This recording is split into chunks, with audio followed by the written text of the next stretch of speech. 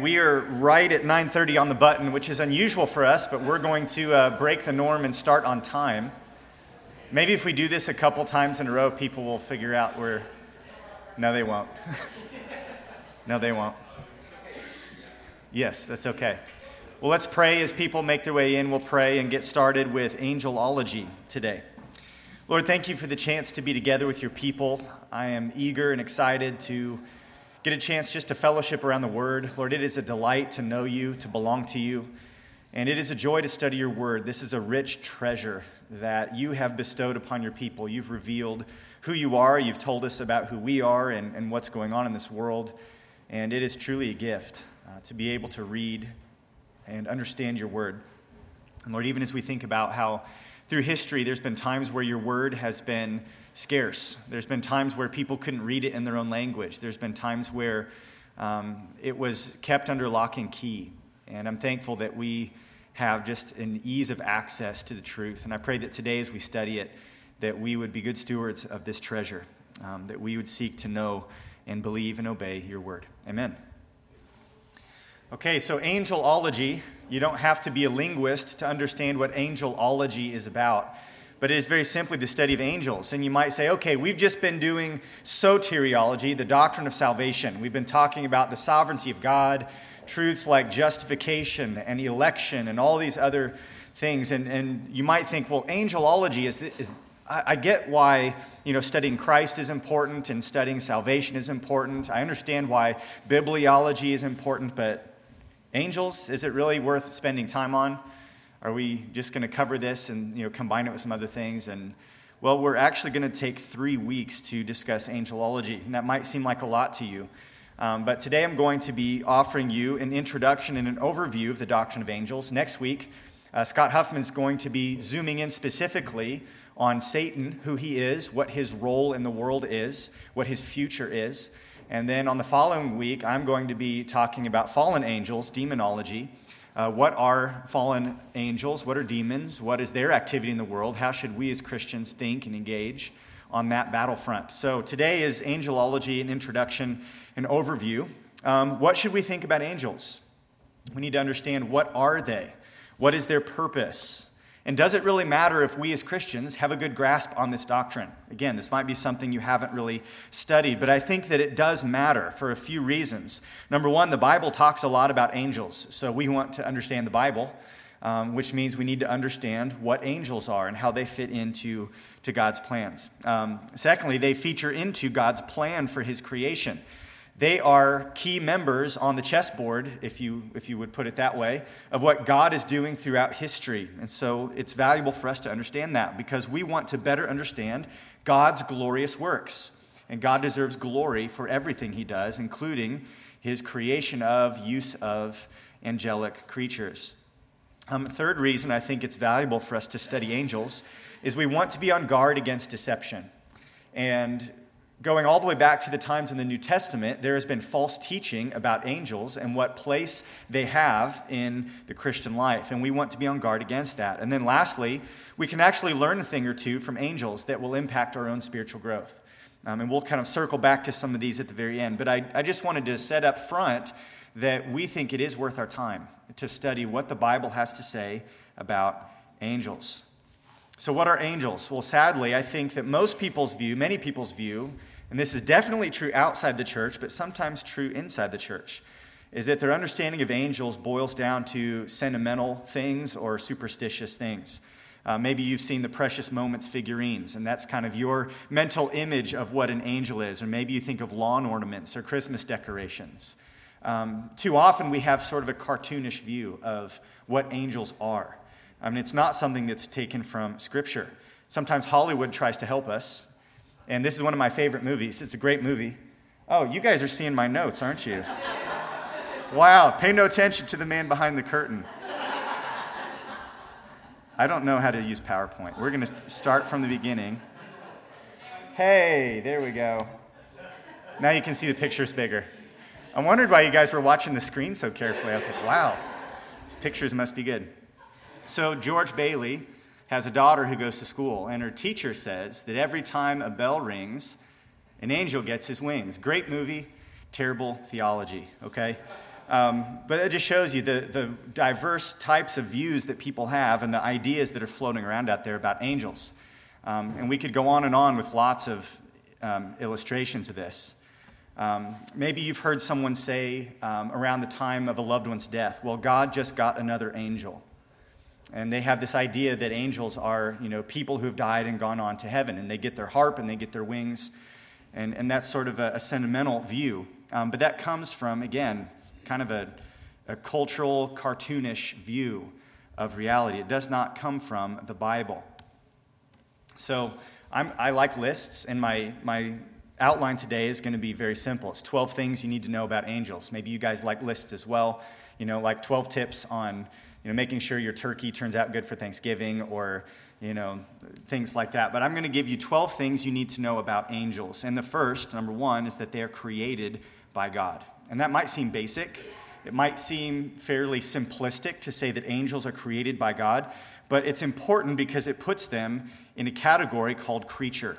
And Colossians 1:16, speaking of Christ, says, "For by him all things were created, in heaven and on earth, visible and invisible, whether thrones or dominions or rulers or authorities." Those are referring to spiritual beings that have great power. Paul says all things were created through him and for him. Angels were created by God. They're created by God, and that's important. That means they actually, though they're far different than us, they have something very important in common with us, that they belong in the creature category like we do. Created by God. They are not infinite. They are not pre-existent. They are not on the same level as God. They're not lesser gods in the same category as God. God stands alone. He is holy and unique as the only God, the only one who has existed since eternity past. And he created all things through Christ, including the angels. Secondly, angels are spiritual beings. They are spirits. And that means that they don't have a body like ours. And they are not normally visible to the human eye. We see this in 2 Kings chapter 6. I love this story. Elisha has a servant, and there is a foreign king and his army who have been trying to pin down God's people. And somehow, God's people are always one step ahead of them, and that king thinks that somebody in his cabinet is leaking information. And they say, no, it's none of us. We're on your side. It's just that there's this prophet of the Lord in the land, and he always tells the king of Israel your plans. And so they set out to go capture Elisha.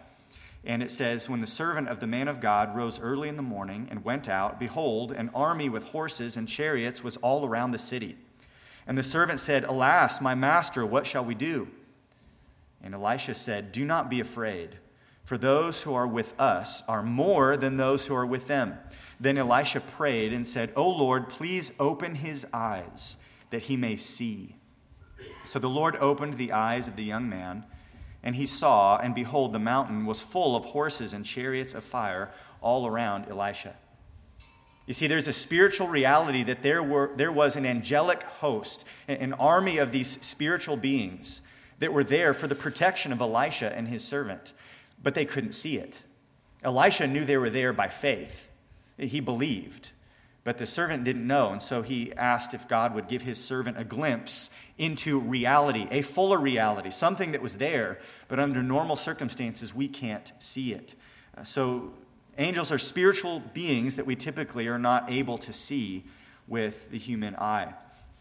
They're also spiritual beings in the sense that they are not given in marriage. There's no procreation. Jesus speaks of this in Matthew 22. He says, "In the resurrection, therefore, the seven," this is the question actually that Jesus is being asked. They asked of an individual who was married 7 times, this woman. "In the resurrection, whose wife will she be? For they all had her as a wife." But Jesus answered them, "You are wrong because you know neither the Scripture nor the power of God. For in the resurrection they neither marry nor are given in marriage, but are like angels in heaven." So they are spiritual beings. They don't have a physical body the same way we do. They're not normally visible. They're not given in marriage. There's no procreation. Third, angels possess intellectual and moral capabilities. They're moral creatures. They make moral decisions, and they're highly intelligent. We see this in 2 Peter 2, verse 4, says that if God did not spare angels when they sinned, but cast them into hell and committed them to chains of gloomy darkness to be kept until the judgment. And he kind of goes on to make an argument about God's judgment of us. But the point I want to draw out from that is that the angels sinned. They made a decision that was contrary to God's law, and they were judged for it. They are moral creatures with moral capability. They make moral decisions, commit moral actions that have consequences. God judges them. 1 Peter 1:12 says, "It was revealed to them that they were serving," this is speaking of prophets in the Old Testament, "they were serving not themselves, but you, in the things that have now been announced to you through those who preached the good news to you by the Holy Spirit sent from heaven." So he's talking about the gospel, a fuller understanding of God's redemptive plan, this good news that's been preached, and how the prophets laid the groundwork for this. And he says of this good news, the things that have been announced, he says that these are things into which angels long to look. So this speaks to their intellectual ability, that they are trying to get their mind around the gospel of grace. It blows their mind because they know who God is. They dwell in his presence. They've been watching human history, and they're shocked that God would save anyone. And they're trying to get their mind around this gospel of grace. They long to look into it. And they long to have a deeper understanding of God's plan of redemption. It fascinates them. And they are studying out the gospel century after century, longing to look more deeply into it. Fourth, angels cannot experience redemption. And this is connected to the point number 3, that they possess moral capabilities. We'll talk more about this in the next 2 weeks as we discuss Satan and the fallen angels. But there was a time where there was a great spiritual rebellion, and many of the angels fell. And those angels, that was a one-way door. There is no forgiveness for them. There is no salvation for them. There is no atonement for the sin of the angels. And there are no redeemed angels. Again, to point us back to 2 Peter 2 and 1 Peter 1, the angels who sinned were cast into hell, committed to gloomy darkness until judgment.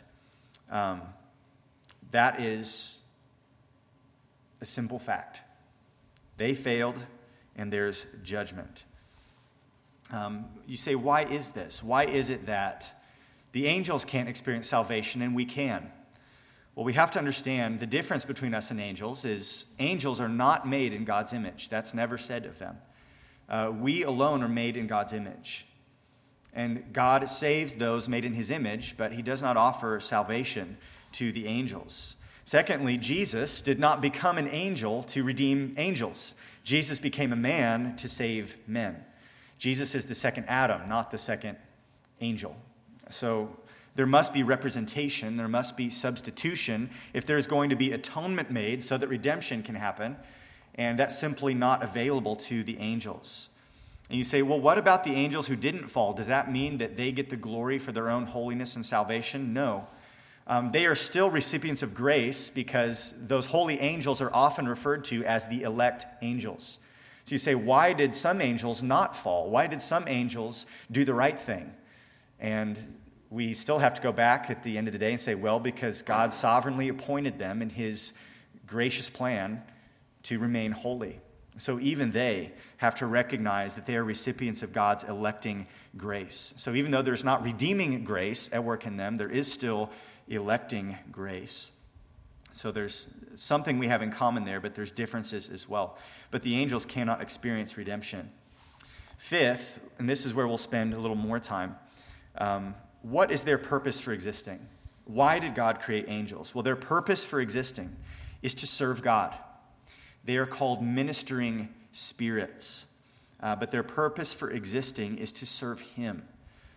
That's why they exist. We can look at how they serve God, and this could be its own entire lesson. We'll just skate through this very rapidly.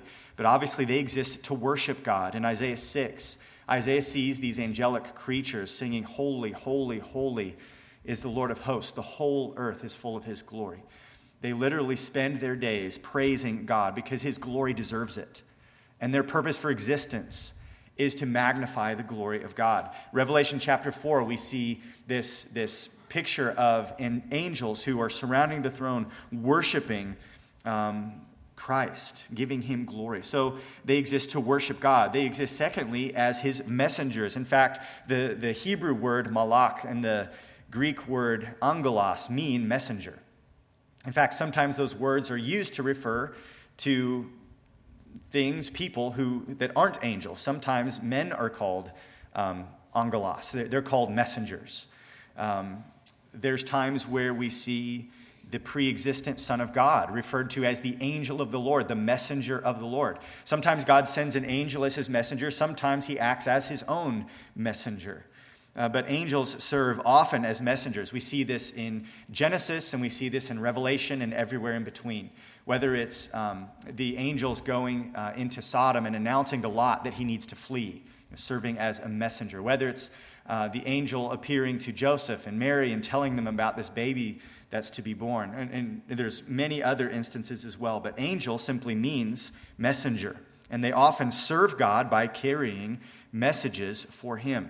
They also serve by protecting the saints. Psalm 91 is a passage that talks about how God will not let his holy ones fall and stumble. He will send his angels lest they dash their foot against a stone. There's an element of protection that angels often fulfill that duty. And like we already saw in 2 Kings 6, there's that whole army surrounding Elisha and his servant, protecting them. So angels have a protective role. In addition to that, we see that angels are often used as instruments of judgment. In Revelation chapter 9, we see there's 4 angels prepared for the hour, the day, and the month, and the year, and they're released to kill a third of mankind. So angels can be used by God as instruments of his judgment. And these are not the little cherubs that you see, the cute lawn ornaments. This is something that is fearful and something that is far different. These are magnificent, powerful, spiritual creatures that are enabled by God to carry out drastic acts of judgment. So they serve God in that way. They also serve in the sense of spiritual warfare. Jude 9 talks about Michael, the archangel, disputing with Satan over the body of Moses, that there's conflict there. In Revelation chapter 12, we see that the angels make war against the dragon and those who follow him. So they are involved in a spiritual war. They're often called the hosts of heaven. And that word host is a military term. The armies of heaven. And God is their commander, and he sends them to do his bidding. So angels serve God by participating in spiritual warfare. Angels also serve God by participating in ministries of encouragement. In 1 Kings chapter 19, we have the prophet Elijah, and he is exhausted, he's depressed, he's in the wilderness, he wants to die. And he asks God, he said, just take my life, I want to be done. And God says no, because what he does is send an angel who strengthens him, provides food for him, encourages him, and then gives him a message and says, here's what I want you to do next. It's not time for you to die. It's time for you to go anoint Hazael as king over Syria. It's time for you to anoint Elisha to be your successor. And by the way, I have 7,000 who haven't bowed the knee to Baal. So he sends an angel to minister to Elijah, to encourage him, even provide food for him, and to give him a message. In Mark chapter 1, verse 13, we find that Jesus goes out into the wilderness, and he's fasting for 40 days, 40 nights. He's being tempted by Satan, and it says the angels were ministering to him. Interesting. Also in Luke chapter 22, as Jesus is in the Garden of Gethsemane, and he's feeling the weight and the agony of knowing what's about to happen with his crucifixion. And as he prays, his disciples fall asleep. They're not ministering to him. They're not encouraging him. But it says an angel of the Lord came and ministered to Jesus in Luke chapter 22:43. Hebrews 1:14 says, are they not all ministering spirits sent out to serve for the sake of those who are to inherit salvation? So angels may serve God by being vessels of encouragement, ministering on his behalf. And then finally, we see angels are involved in gathering the elect. In Matthew 24, we see that he sends out his angels to gather the elect from the 4 corners of the earth. Luke chapter 16 says that when the poor man Lazarus died, that the angels carried him to Abraham's bosom. So, and we could go on. There's probably more examples. This is a sample. But the purpose for angels existing is to serve God. They are his servants who do his bidding in a number of ways in order to glorify him. That is why God created them. That is what they exist for. And we see them active in all of these ways throughout Scripture. And I think this is sort of the common denominator that ties all of these different activities together. The sixth thing you need to know about angels is that they appear to have rank and class. We see this in 1 Thessalonians 4:16. There's reference to the voice of an archangel. An archangel, again, this is sort of a military term. This is someone who ranks above the others. We see references to different types of spiritual creatures in Scripture. We see the cherubim, and we've talked about this in our series through Exodus. The cherubim are stationed at the gate to the Garden of Eden to guard the way. They have a protective duty. They seem to have a certain job description there. The seraphim, a different type of angelic creature. These are the ones that we see in Isaiah 6, who perpetually worship around the throne. So there seems to be some sort of taxonomy, an organization of sorts, where there's rank and class with different types of angels and different ranks within the angelic class. But they appear to be organized in that sense. Seventh, angels are greater in power than humans. We see this in Hebrews chapter 2. Speaking of Christ, the author of Hebrews says, "It has been testified somewhere," and he's quoting Psalms here, "What is man that you are mindful of him, or the son of man that you care for him? You made him," speaking now of Jesus, becoming a man, "you made him for a little while lower than the angels." Jesus, in his humility, the one who created the angels, the one who ranks over them, the one that they're supposed to serve, and taking on flesh, he was made for a little while lower than the angels. Lower than the angels in the sense of the glory and the power that he exercised and displayed. He was made lower than them. What is man that you are mindful of him? What is the Son of Man that you care for him? There is a weakness and a frailty to human nature. And the angels are far greater than that in terms of their power and ability. In Luke chapter 2, verse 9, we see the greatness of angels. An angel of the Lord appeared to them, the shepherds out in the field, and the glory of the Lord shone around them, and they were filled with great fear. And the angel had to tell them, "Fear not." It's a terrifying thing to behold these angelic creatures because they're far greater than us in glory. We see their power displayed in Genesis 19 in the story of Sodom and Gomorrah as these angels came in and stayed with Lot. These corrupt men reached out their hands and they're trying to seize these men and abuse them. And they're trying to tear down Lot's door and drag Lot out the door because Lot's harboring these angelic messengers. But it says these two men, these angels, reached out their hands and they grab Lot, they bring him into the house, shut the door. And notice what they do. These angels struck with blindness the men who were at the entrance of the house, both small and great, so that they wore themselves out, groping for the door. I can't do that, and neither can you, but apparently the angels can. So they are greater in power than humans. However, and here's what's amazing, despite the fact that they're greater in power than humans, they're destined to be judged by humans. 1 Corinthians 6:3 says, "Do you not know that we are to judge angels? How much more then matters pertaining to this life?" Again, as those who bear the image of God, as those of us who are believers who've been redeemed by God's grace, there is a resurrection and a glorification coming for us. And we are going to be assigned various ranks in the kingdom of God. And there's going to be Christians, frail humans who've been redeemed, glorified, who will judge and rank over the angels. That's a pretty amazing thing. Here's another thing that I think that often Christians haven't contemplated this. Angels are cosmic spectators in God's divine drama of redemption. Think about that. One of the reasons God created the heavenly host is so that there would be people in the stands, so to speak, as God displayed his power and his glory in all of his works throughout history. They're watching. They're seeing. Ephesians chapter 3 references this. Paul writes, "To me, though I am the very least of all the saints, this grace was given to preach to the Gentiles the unsearchable riches of Christ, and to bring to light for everyone what is the plan of the mystery hidden for ages in God, who created all things, so that through the church, the manifold wisdom of God might now be made known to the rulers and authorities in the heavenly places. Did you catch that? That God is seeking through the church to make known his wisdom, to show off, so that the rulers and authorities in the heavenly places see, and so that they have more reason to marvel and worship in glory. Many people think there's a reference to this in 1 Corinthians when Paul's giving instruction for how the women in the church are to even dress and conduct themselves. He says, for the sake of the angels. And many times people will take that phrase and connect it to this text and say, listen, the angels are watching church today. They're seeing what's happening in the church. And what they should see is something that causes them to glorify God.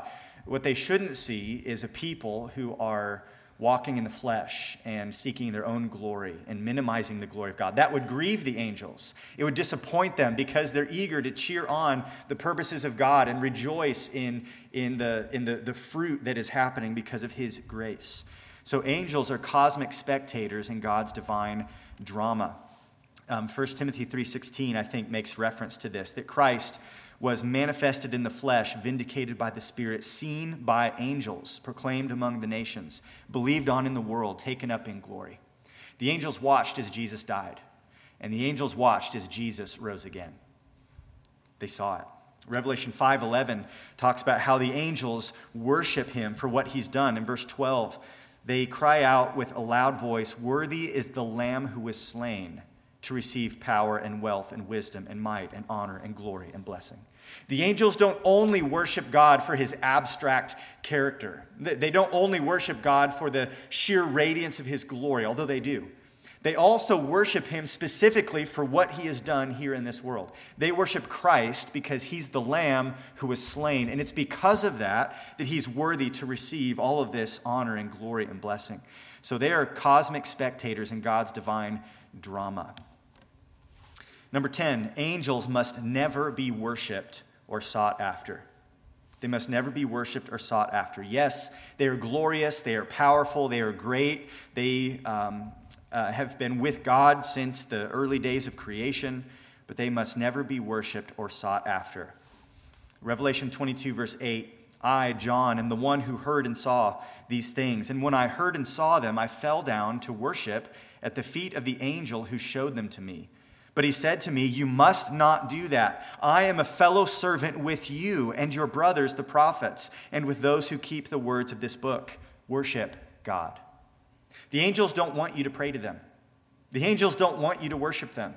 The angels don't want you to focus on them. They want you to worship God. They're like, listen, we're far more like you than we are like God. Worship him.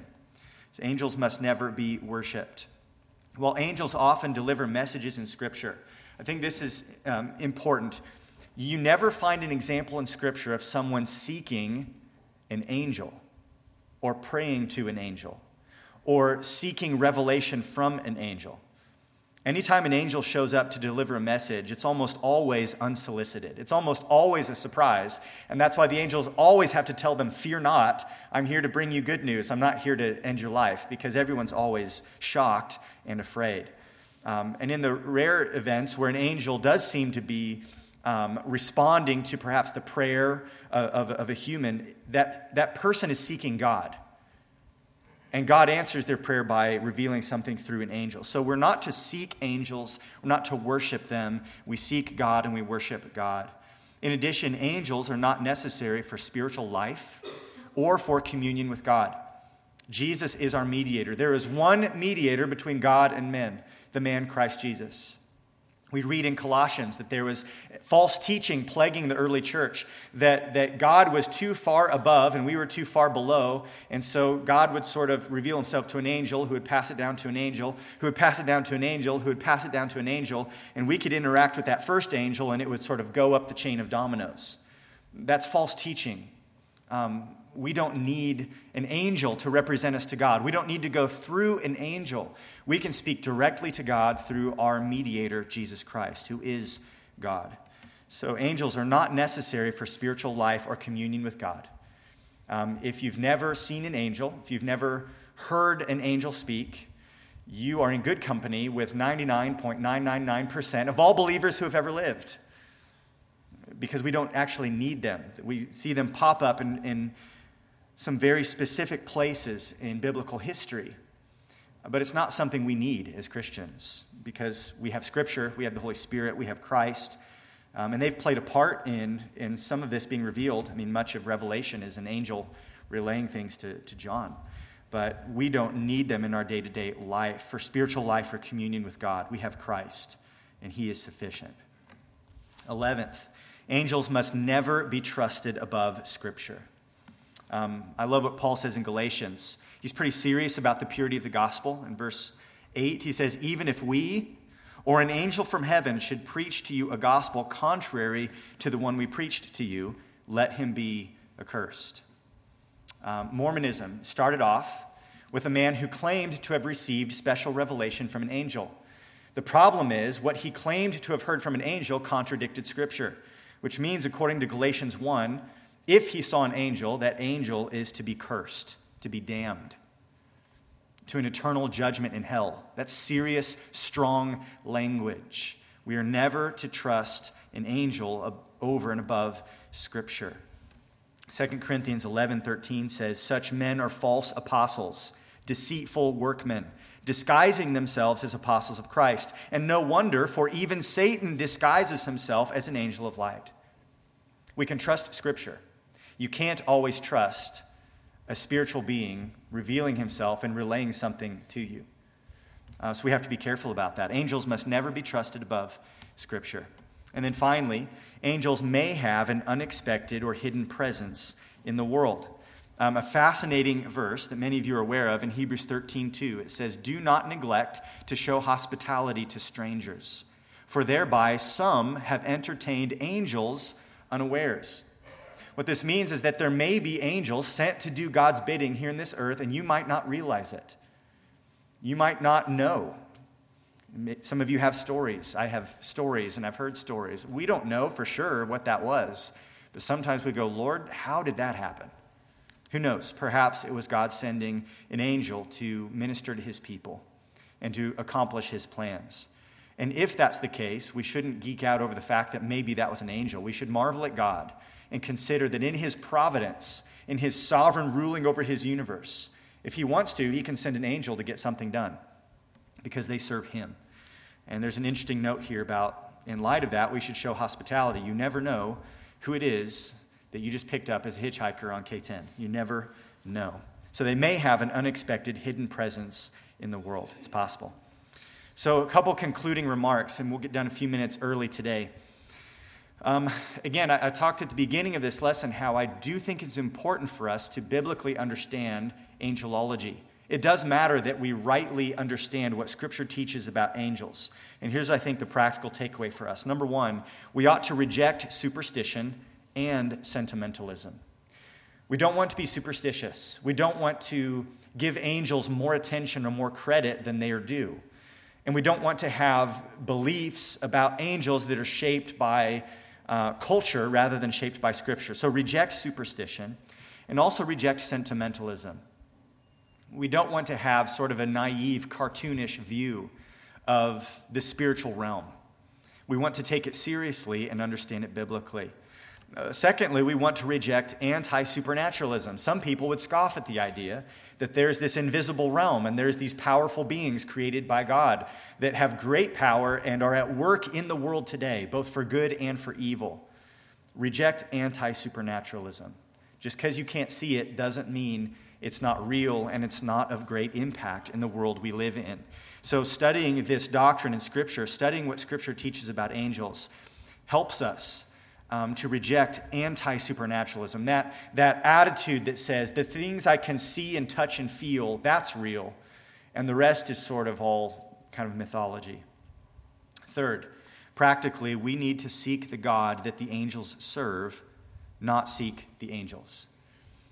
Again, this is something we need to be biblically informed by, but it is possible to have an unhealthy obsession or fixation on spiritual beings, on the angels. And I think there's a danger there. We're opening ourselves up to deception if we do that. Seek the God that the angels serve. Don't seek the angels. Fourth, we ought to rejoice in the unique privilege of bearing God's image and receiving his redeeming grace. The angels can't claim that. They're not made in God's image, and they don't get to receive redemptive grace. They don't know what it feels like to be forgiven. They don't know what it feels like to be thankful for the cross in a personal sense. We do, and we ought to rejoice in that unique privilege that we have been made in the image of God and that we are recipients of his redeeming grace. You know, the angels would look upon us. They long to look into this. And if they see us not worshiping Christ for the cross, if they see us not rejoicing in our own salvation, they would say, wow, you guys are missing out because I wish I could worship God for that. They long to look into this. We ought to not neglect that. And then fifth, I want to encourage you this morning, resolve to follow the holy angels' example in worshiping, serving, and glorifying God. If these great and glorious creatures, these immortal beings created by God who have witnessed all of human history, who have been in the very presence of God in the throne room, if they worship him, serve him, and dedicate their whole existence to glorifying God, shouldn't we as well?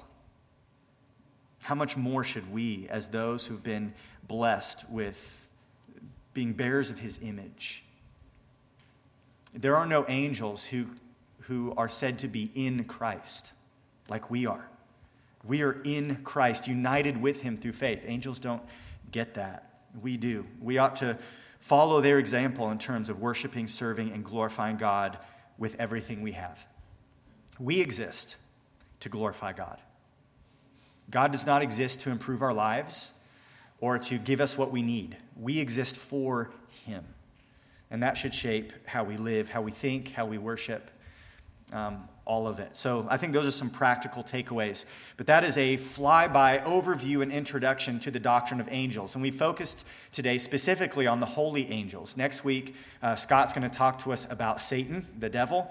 And then the following week, we will address sort of the larger category of the fallen angels, those who fell with Satan and rebelled against God, and sort of discuss some of the biblical truths that we need to understand regarding them.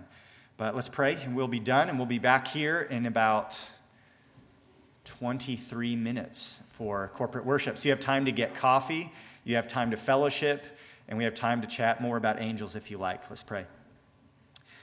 Lord, thank you for your word and the clarity with which it speaks of things that are eternal and spiritual. And Lord, while we cannot see with our eyes many of these realities, we know we must believe them because your word says that they're true.